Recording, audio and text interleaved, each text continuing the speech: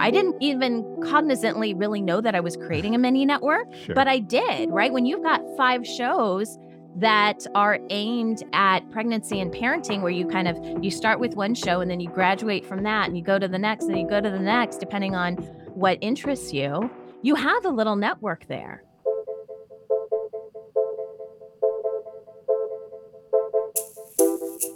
Hello, you're listening to Podcast Growth Hacks, where I talk to podcasters of all experience levels to unpack the most powerful growth tactics they used to grow their podcast. I'm Pat Chung. And if you're a podcaster, well then subscribe so that together we can all learn and experiment with how to grow our own podcasts. Today, we're chatting with Sunny Galt, the founder and CEO of Independent Podcast Network. She's also on the leadership team of the Podcast Network Alliance. On top of all that, she currently hosts several podcasts, 3 of which has well over 300 episodes. And of course, she also runs her own podcast network, New Mommy Media.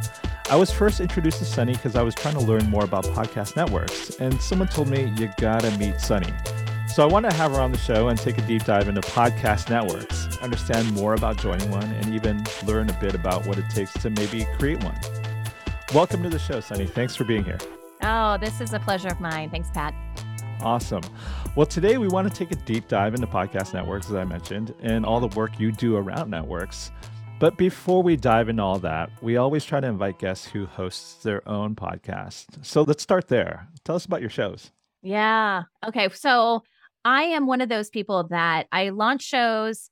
Sometimes they last, sometimes they don't. And I'm okay with that because I coach podcasters, right? And so I like to know what does work and what doesn't work. So I think over the course of the last 17 years that I've been podcasting, which sounds crazy, but that's true, I think I've probably launched about 10 shows of my own. Now, that doesn't count my clients and Wow. people like that I work with.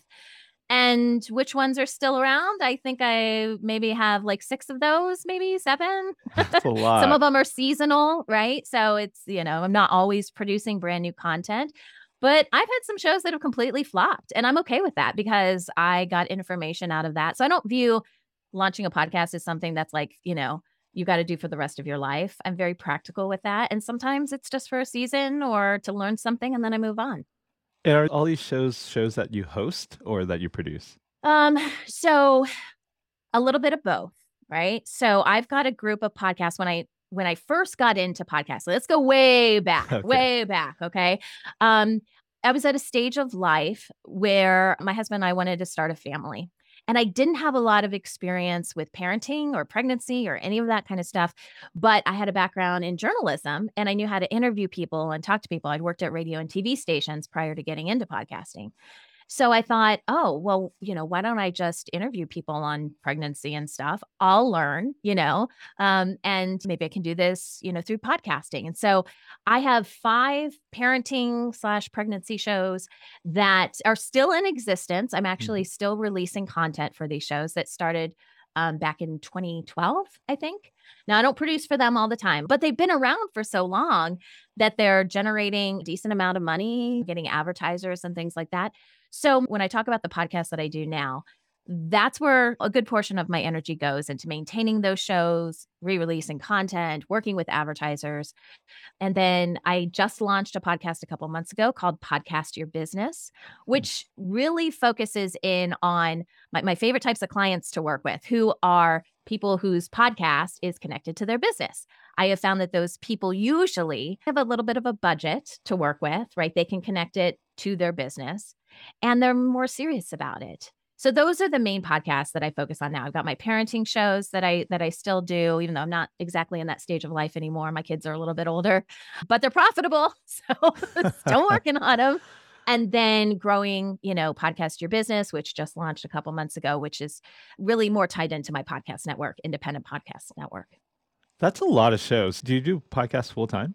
Oh, yeah. Yeah. And there's other stuff we could go into too that I do that's podcasting related. So I'm like, oh, Pat, that's like a third of the podcast stuff I do. No, I eat, sleep, and breathe this stuff. And the reason why is because I'm just so passionate about democratizing media. Okay.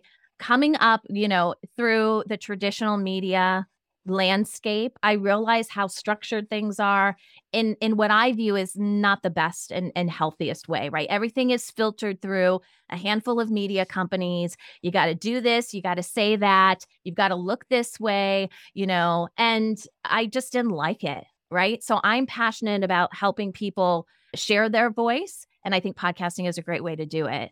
So, yeah, I do it full time. It's my jam.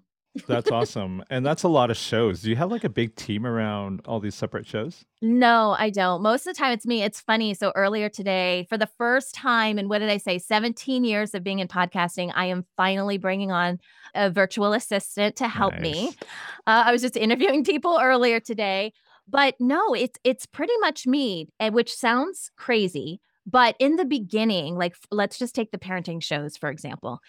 I did have other people helping me when we were in, producing like on a regular basis. So all of those shows, there's 5 of them, and each show is a weekly podcast. So I was releasing episodes once every day of the week, at least during the work Mhm. week, right? Now, when I was in that stage, which was really for the first 3 or 4 years of producing those shows, then I had other people. So I hosted one of the shows, but I would bring other parents on, not necessarily professional podcast hosts, right? That Mhm. didn't really fit the format of what we were trying to do, but I would bring on other people to host. I still, for years I did all of the editing, for years I did all of the posting. So I was always the kind of spine or backbone, if you will, for Mhm. making a lot of this happen. But I was well aware that people did not want to hear my voice 24 hours a day. So I tried to find like other hosts and people like that to present the content. That's awesome. So, in the Yeah. spirit of podcast growth hacks, what's one of the shows that you're the most proud of being your biggest show? Hmm. Let's see. I mean, it would have to go back to the parenting shows. Mhm. And it's big compared to other shows that I've done. So is it like super duper huge? You hear about the Joe Rogans and stuff like that. Sure. No, I don't do anything that is in the vicinity of what Joe Rogan Okay. does Yeah, of or Ben course. Shapiro or any of those people, right? Okay. But for me, at one point, our pregnancy show is up to 50,000 downloads a month.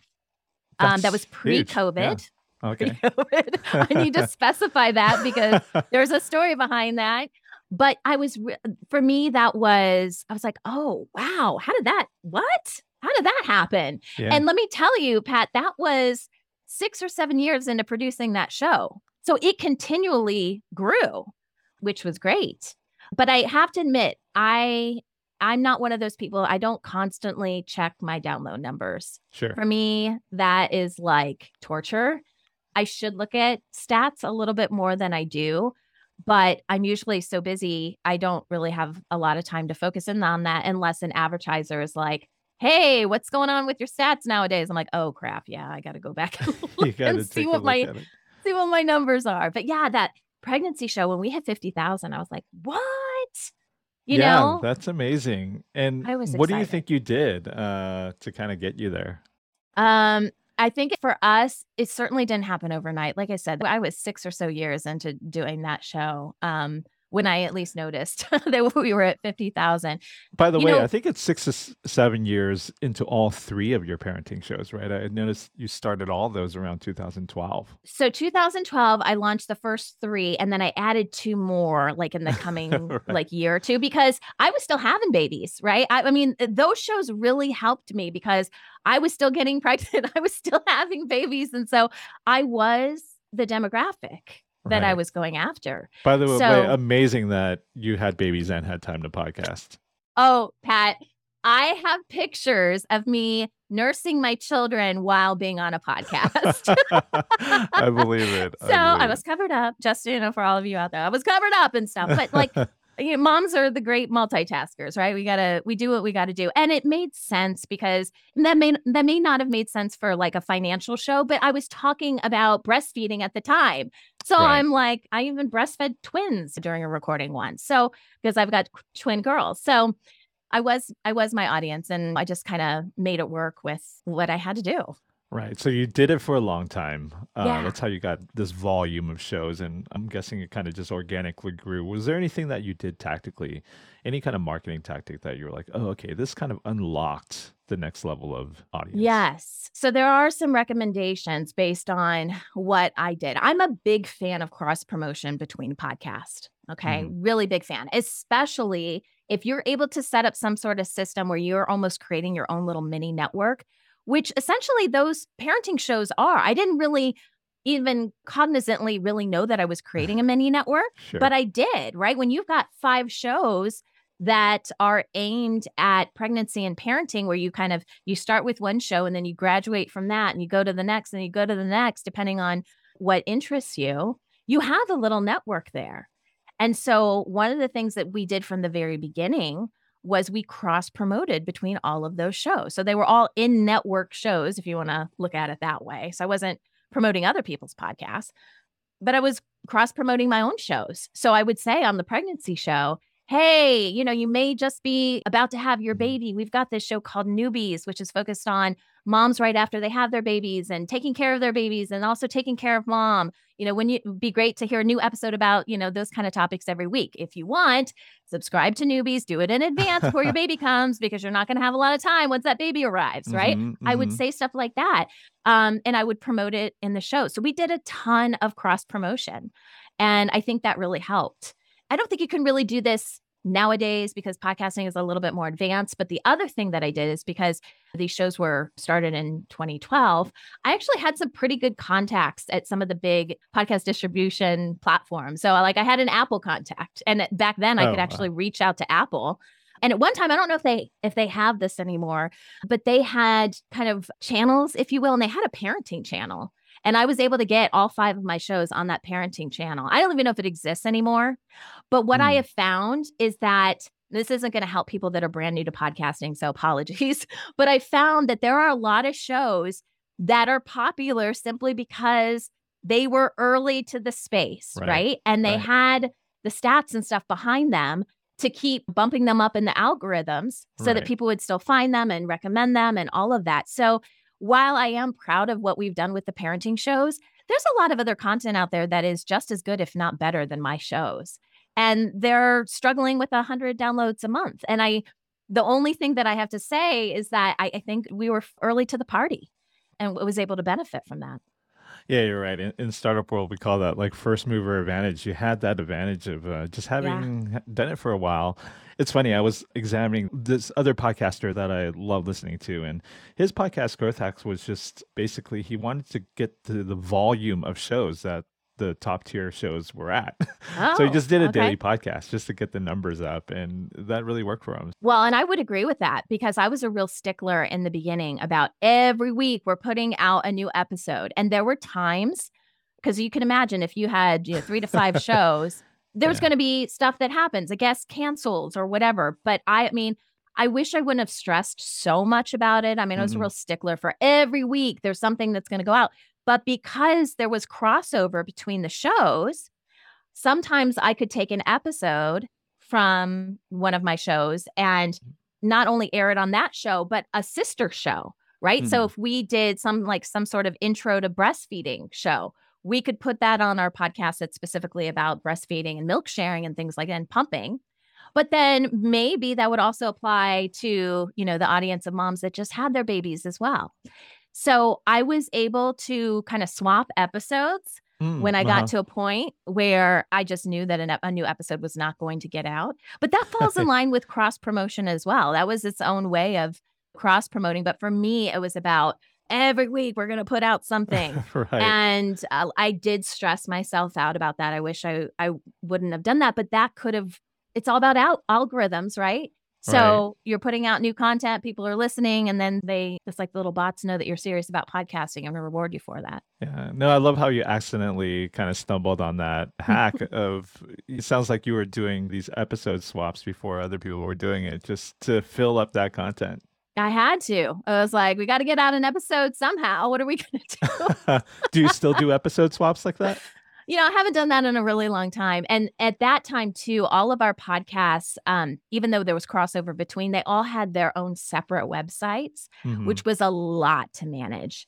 And so when I brought all of the content, that was a couple years later, I'm like, okay, I'm not managing 5 separate websites. This is ridiculous. So I eventually brought it under the name of the production company, which is New Mommy Media. And so newmommymedia.com will now take you to see all of the podcasts. All the podcasts are listed on that site. And Right. when I did that is when I had a little, I won't call it trouble, but then I was like, oh, shoot, we're going to have multiple episode pages for the exact same episode. So I would, kind of remove it from, the one podcast where it was really just promotional value and keep it with the show that, is actually an episode for that Right. podcast, I right? see. So that's when it kind of tapered off. I didn't really do it as Tapered off. much. Yeah. And I wasn't as concerned because then I got into really re-releasing content. Mhm. And we could talk about that a little bit too, because I know that's sometimes considered faux pas, but it worked out really well for our shows. Yeah, maybe we'll talk about that. But let's dive into the network portion now that Yeah. you kind of talked about New Mommy Media. Was that kind of your first entryway into the world of networks? Yes, for podcasting, because again, I came from radio and TV. So I worked Mhm. for radio stations and TV stations that were part of networks. So it Got it. wasn't like, Mhm. it's not like I didn't know anything about networks, Sure. but how TV and radio treat networks is a little bit different than podcasting. And I didn't realize, again, kind of fell into it. I didn't realize that I was essentially creating my own little network with New Mommy Media. I really just viewed it as a production company to produce, these podcasts that all have Right. kind of a similar demographic. But it wasn't until people started reaching out to me to say, hey, can we be on your network? Yeah. That I was like, I got a network? Yeah. And what was that? Was that when you had 3 shows or 5 shows? I had 5 shows at the time, and I'll never forget, it was a dad-focused podcast, and they reached out. I can't remember the name of it now, but they were just getting started, and they're like, "Hey, we don't really wanna do this on our own. Can we join your shows?" I'm like, "Well, no, Mm. I produce all these shows. I manage all these shows. Yeah. Like, these are my babies outside of my real babies." Some people have fur babies. I have podcast babies, right? And so I'm like, it doesn't really make sense for your podcast to join this. But then it got me thinking, oh, there's something to this. Yeah. Like, again, used to being part of networks and radio and TV. And I didn't even, at the time, there really weren't that many podcast networks. We didn't have Wondery. We didn't have Podcast One, or maybe Mhm. maybe those were in the starting stages, but nobody really heard about them. And so I was like, oh, I could start a network. I think I know what to expect. So that's really how I got into it, is people saying, can I be part of your network? I'm like, what network? I don't have a network. Maybe I need to have a network. So when was this? What year was this you started New Mommy Media? So I started it in 2012. That's when the first 3 shows launched in Okay. 2012. Oh, so you By started the network right away. Yeah, I wouldn't call it a network, more like a production company, right? And then 2015 is when we launched the 5th show. And then, I produced, I don't know, 40 or so episodes of that before we started re-releasing the content. So that's kind of when we kind of stepped out of full-blown production mode and, just started re-releasing the content and working with advertisers and things like that. Mm-hmm. That's cool. So did you end up accepting that show as part of the network? We did kind of initially, but then they decided they were going to quit doing their show, so it didn't last very long. But you know what? What I learned from that is that it's not just about adding people to a network. It's about the community that happens as part of that. Mhm. Podcasting can be a very lonely sport, right? Yeah. And so I learned, it wasn't enough just to kind of bring them on board. We needed to work together more, when this kind of comes into cross promotion and some of the other benefits of being part of a network. So that was still a valuable experience, but just, being part of the New Mommy Media brand or whatever didn't really do much for him. Right. So today, if someone goes to New Mommy Media, they're going to see all the shows that you own then. They're going to see the 5 shows that we've been talking about. I've also expanded the blog section of it, and now we support it with video as well. So they'll see a podcast section, a blog section, as well as a video section, because now I'm selling those more as, hey, this is general content for parents in this type of age range or Mhm. stage of life. And so, so we do different things. It's not just podcasts, but that's still the bread and butter. That's where all of our downloads and people connecting us really come from. Sure. By the way, I love the idea of the network, especially your New Mommy Media network, because it does seem like Yeah. you cover the gamut of what it means to be a parent and the different Mhm. stages of it. Were you ever anxious about the churn, like kind of people churning out of that stage? Is that kind of why you created separate sort of life stages of a parent? I should have been more concerned with that. In retrospect, I should have been concerned about that. I was not. But the reason that I launched so many shows is because I wanted it to be a business. And I didn't think that I could build an entire business off of one podcast. Mm. So I thought, well, if I had more podcasts, okay, that's more content, Mm-hmm. I thought I could do it from there. So that's why we launched with the 3 shows. And then I just got bit by the podcast bug. I'm like, yeah, oh, okay, we'll have another show. And then when I got pregnant with twins, I'm like, well, I got to have a twin show. Yeah, Right. add another podcast to the mix. No, this is great. I feel like there's probably even going to be more coming around. I don't know how old your kids are, but around high school age, Exactly. it's going to grow. This Where it list. stops, no one knows, right? Exactly. So let's talk about Independent Podcasters Network. It sounds like you got the bug around networks too. So Yes. tell us about Independent Podcaster Network, why you started that and when you started that. Yeah. So there was kind of a little network in between going from New Mommy Media to IPN. I thought, okay, so I have New Mommy Media, and I'm like, that's really more my production company. So I never really treated New Mommy Media, as a network. But I thought, if I'm going to bring on other podcasts that are kind of that parenting demographic, let's create a new space, a new entity for that. So my middle network between my New Mommy Media stuff and IPN was called Parents on Demand. POD, pod. It's a little play on words there. Like it.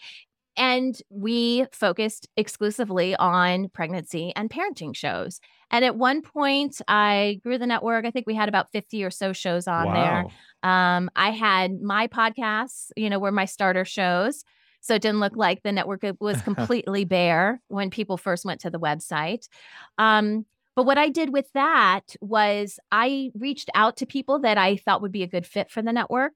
Even before I started, I said, I've got plans to start a podcast network that's focused on parents and families. I found your show. I think it might be a good fit for what we're trying to do.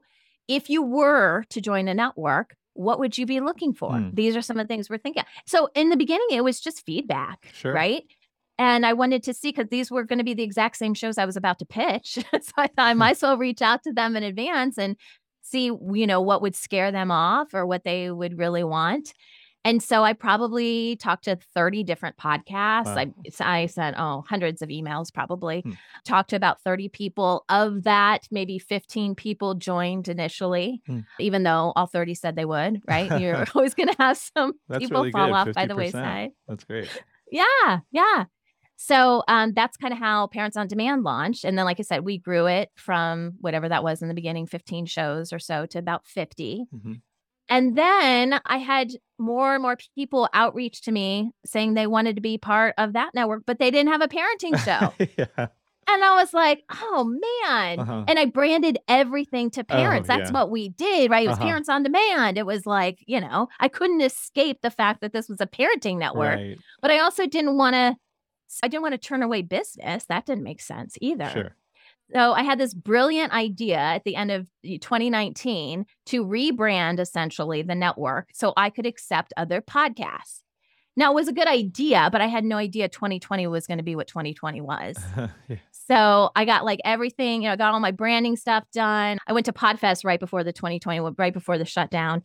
And I took out a page advertising at PodFest to promote the network and some of the things we were working on. I had bag inserts. This is going to be my big, Sunny's network is now revealed to the world, right? And then everything shut down. And I was like, what am I going to do now? What is going to happen to podcasting? A couple things could happen. It could go through the roof because people are stuck at home, right? Or maybe it's going to be a frivolous thing and people are just worried about surviving and they're not going to give podcasting a chance now. Right. And so I was really just kind of waiting to see what the market did. And in that time, I would get referrals from people that were already on the network. So once I rebranded and everything, I invited the podcasts that were part of Parents on Demand over to IPN. Most of them came over. Some of them wanted to do their own thing, which is fine. So I already had, I would say 35 to 40 shows on IPN, but they were all parenting shows, which looks a little weird, right? Yeah. So I was eager. I wanted to grow that. I wanted to expand that. And then again, 2020 was what 2020 was. And I didn't push it as much. I had plenty of other projects that I was working on and things like that. So the network didn't like jet and take off the way I originally was hoping it would. But what it did do is it had referrals still coming in, right? So the people that were on the network would refer other people. I have a great relationship with our podcast host provider that we typically recommend. So they were sending me people. If it wasn't a good fit for them to go directly to the podcast host provider, we could get them in and get them discounts and stuff like that. So it made more sense. Right. So it was just a very slow crawl in the beginning. And I was okay with that because, again, I didn't want to put so much effort into something until I knew where podcasting was going. Sure. Right. So let's rewind back a little bit. What you said earlier about learning from the first podcast that wanted to join your network. It seems like you did a lot of research and you got a lot of feedback of what they were looking for in a network. So what were they looking for? What were some of those learnings? They didn't want someone to come in and take over their show, right? It was their show. They wanted to maintain ownership of it. They wanted someone to come along and support them. They wanted the community aspect of it all. They wanted us to benefit from having the tools that a group could have together that maybe they couldn't afford on their own, right? Because there's a lot of really cool podcasting tools that technically are available to everyone. But if one podcaster were to go around and subscribe to everything, there's no way they'd make any money with their show, right? So is there a way that we could, in a sense that's appropriate, share tools? Is there, do these different sites have a network plan, right, where there's multiple seats that would make sense if we shared stuff? So I felt like it was more of a kind of a collaborative, like there's strength in numbers kind of thing. Right.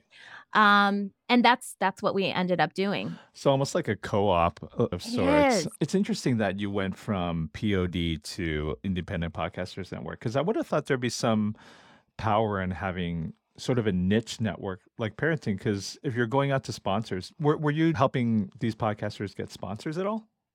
At that point, not really, because we're talking about 2016-ish. Okay, a little early. So it was still, I mean, obviously there was advertising around, right? But it's not like it is today. Right. And what I also found pretty quickly is that at that time, it was difficult to sell a whole group of shows to advertisers. They still kind of wanted to cherry pick what shows they wanted to be on, right?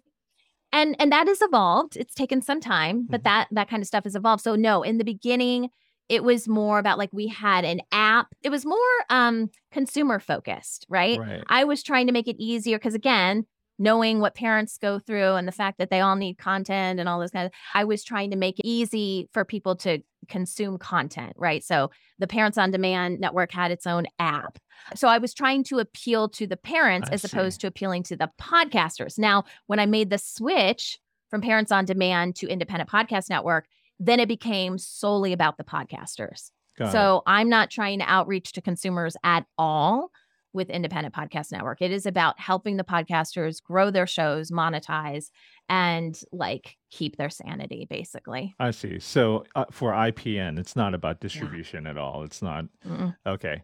So let's talk about IPN a little bit. So when does a podcaster think about joining a network, and what's the benefits around it? Yeah, so every podcast network is a little bit different. So earlier you mentioned that I run a group called the Podcast Network Alliance, PNA. I'm all about like 3-letter things, apparently, right?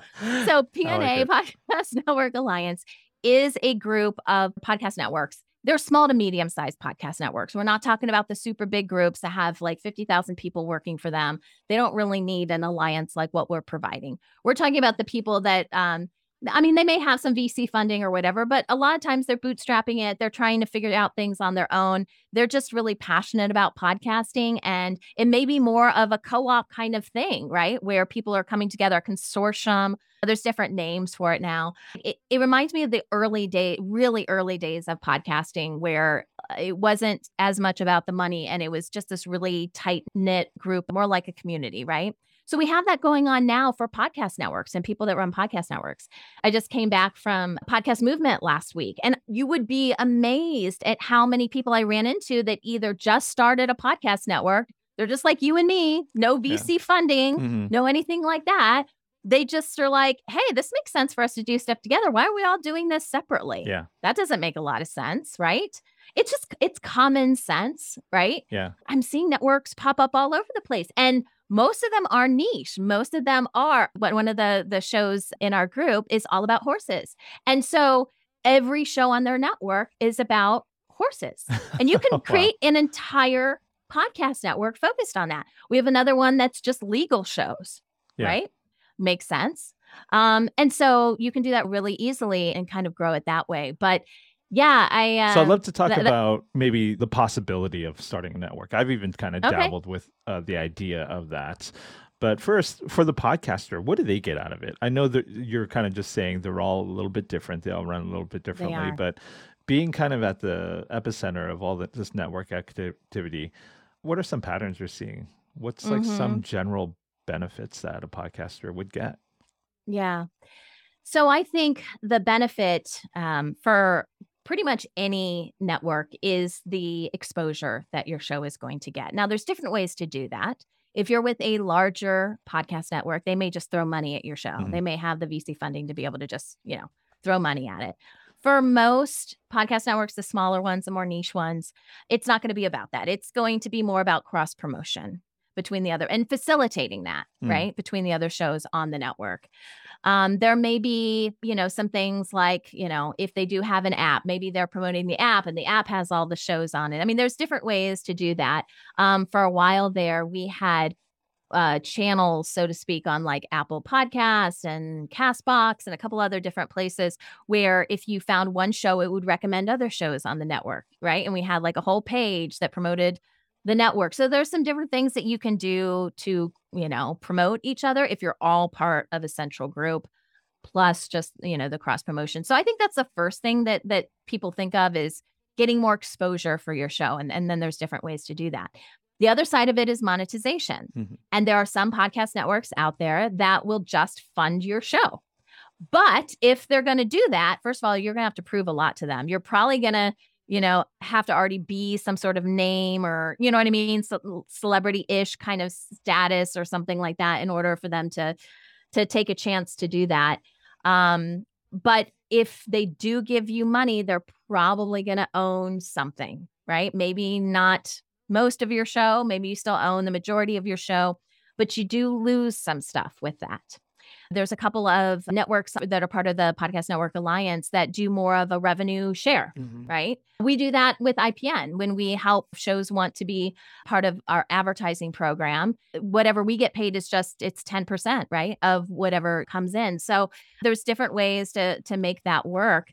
But in theory, the more shows that you have, the more opportunities you're going to have for advertisers to pitch you. Because from the advertiser's perspective, it could be a lot of work for them to go from podcast to podcast and treat it all individually, right? Sometimes it's worth it, but a lot of times there's a lot of emailing back and forth and, there's just a lot that needs to happen. But if instead you can go to a whole network and say, hey, this is our advertiser. You've got a whole group of shows that are focused on XYZ.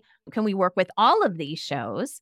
Then that's appealing. So we can usually get better opportunities like that. So that would be the second one. I think growth and then monetization are the two big reasons that people join networks. So for IPN, do you let advertisers buy ads across a group of shows or specific podcasts?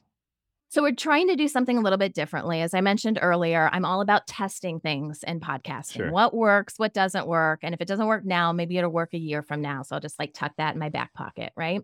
It's taken several years for advertisers to feel more comfortable with purchasing ad space on a whole network, if you will, or vertical, some sort of vertical, right? So where the content is similar, but you're not just cherry picking the shows. So I've had to kind of adjust based on where the market was at the time. I wanted to do that way back with Parents on Demand. The space was not there. They were not having it. They were just doing one-on-one podcasts. So I had to kind of wait, right? And we're at a place now where we can start to do that. But there's still a lot of things that kind of have to be figured out. Because as I mentioned, it can be difficult for the advertiser if they've got, it's not that they don't want to advertise on small podcasts. It's just that, is that the best return on their time, right? If they're only going to get, and by only, I know this is a lot for a lot of people, but in advertising terms, if a show is only going to give you 1,000 downloads a month, is that worth creating the promo code, going back and forth, email over email, trying to figure out the dates and paying the person and all of that. So you've got to look at it from their perspective as well. Mhm. And so the networks can be a nice middleman for this, where instead of just selling individual shows, we can add up the downloads for everyone that's part of that vertical and say, hey, advertiser, baby advertiser over there, I've got 30, 50, whatever podcasts that are exactly the demographic you're going after. Instead of having to go to each of those podcasters and work something out, why don't you just work with us? And then, but there's some things that have to be figured out in that whole process. And that's what we're doing now. Because, for example, not all the shows may be set up for dynamic ad insertion. Maybe Right. some people are doing host reads. And so you got to figure that out. And then how much are they going to be paid for that? Podcasters may have difference of opinion of they may not like what industry standard is now to pay them to do that ad. So Right. there's still some things that have to be figured out, but we're testing it now, and we're testing it now with the pregnancy and parenting space. And then once we feel like we've got a good handle on that, which we've been testing now for about 6 months, then we'll move it to other genres. Got But it. that's the idea is Right. I always look at this from the perspective of how can I make it easier for small to medium-sized podcasts to be successful, Right. right? Right. A lot of them are doing this in addition to their main job. This is not their full-time gig. And so they don't have time to figure all this stuff out. If we can take the burden off of it for them so that they can do these kind of ads and participate in these kind of campaigns and make some money, then they podcast for a longer period of time, which I think is a good thing because I Yeah. think we need to have more voices out there. Yeah, that totally makes sense. I mean, I listen to a lot of these smaller podcasts, and I'm always wondering, why don't they have ads? And I mean, I think you hit the nail on the head that to get an ad, it takes a lot of work. You have to, find the sponsor, sell them the contract, to sign the contract. It sounds like that's what you're doing now with IPN. Our sponsors buying across a lot of the shows. Oops. I'm sorry, I goofed. Halfway through the interview, the audio recording completely froze, and the entire second half of the interview was a garbled mess. Thanks a lot, Zoom. It's one of these audio glitch stories you always think happens to other people, but nope, apparently it eventually gets you. So instead of asking Sunny to redo the entire second half of the interview, I figured I'd just summarize the rest of our conversation. So here we go. So I continue to ask Sunny if they help the podcasts on their network gets what's called direct placements. That's when a sponsor wants to work directly with just one specific show. And she said that's not really the core to their offering as a network. In those cases of direct placement, they typically just connect the advertiser directly to the show. What they're leaning into at Independent Podcast Network is grouping the shows by genre and selling that group of shows and their consolidated download numbers to hyper-targeted advertisers. She sees this as a win-win-win scenario, where the advertiser gets ad placements on a group of shows with a very targeted audience, which results in great ROI because they're reaching an audience that's directly related to their product. The show also gets a win because the network normally finds advertisers of products that the host really believes in, making the ad reads a little bit more authentic. And the final win, the ad is more relevant to the podcast listener since they're going after hyper-targeted advertisers consistent with that show and what the audience cares about. So you can imagine if you have a group of shows around the, let's say, parenting genre, it makes it much easier for the network to find advertisers with products targeting parents. It's just a lot more compelling for everyone involved, including the network, the advertiser, the podcast shows, and the listeners. These are the types of sponsorship deals that Independent Podcast Network tries to look for. Then I asked Sunny if the main goal of IPN is to help podcasters get sponsorships. Well, then do they have a minimum qualification for joining the network, like minimum download count? Well, she answered not necessarily. At IPN, they actually have two membership levels of their network, a free level and a paid level that starts at $50 a month. For either membership, the only qualification they really have is that applicants are committed to their show. For those committed, they want to work with those shows, give them resources to help them grow. And if they're committed to growth, they might consider participating in their advertiser programs later down the line. But according to Sunny, it's totally up to the podcaster. And they totally welcome podcasters to just stay in their free plan if they want, where they get access to community, resources, and cross-promotion opportunities with other shows on their network.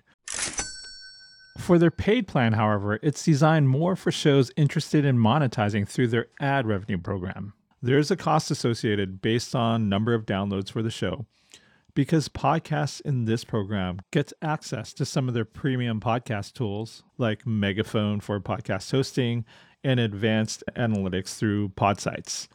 And of course, the reason why they need these premium tools is that podcasts that are on their ad network needs all that ad serving and analytics technology.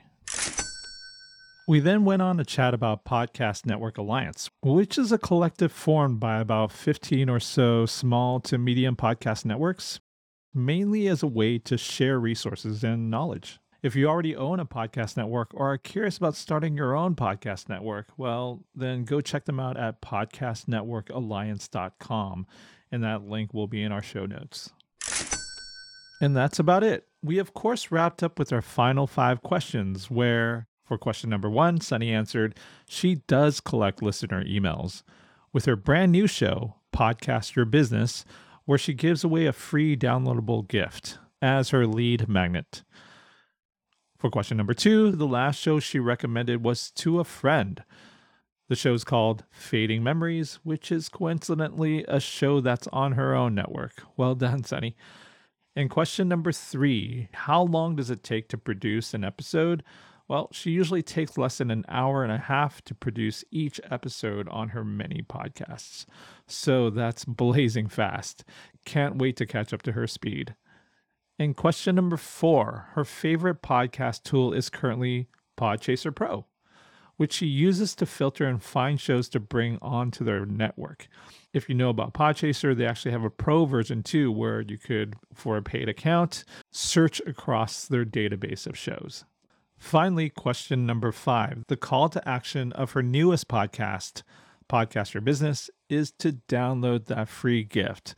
And you can find that sign-up form on the independentpodcast.network website. Once again, that's independentpodcast.network. So that's it, folks. If you enjoyed today's episode, please go check out independentpodcast.network. Scroll to the bottom and punch in your email to get that free gift. Thanks for being on the show, Sunny. Yeah, awesome. Thanks, Matt. Thanks for listening to Podcast Growth Hacks. If you like the show, please tell a fellow podcaster about it. This really does help keep our show going. And if you have a podcast growth question that you're kind of curious about, well, I'd love to hear from you. You can leave me an audio message by going to podinbox.com/podcast. Once again, that's podinbox.com/podcast. I'll include that link in my show notes. I personally respond to all questions I receive there. And once I get your question, I'll find the podcasting expert to answer it on an upcoming episode. We'll play your question and I'll even give you a shout out. Until the next episode, keep creating and keep growing your show.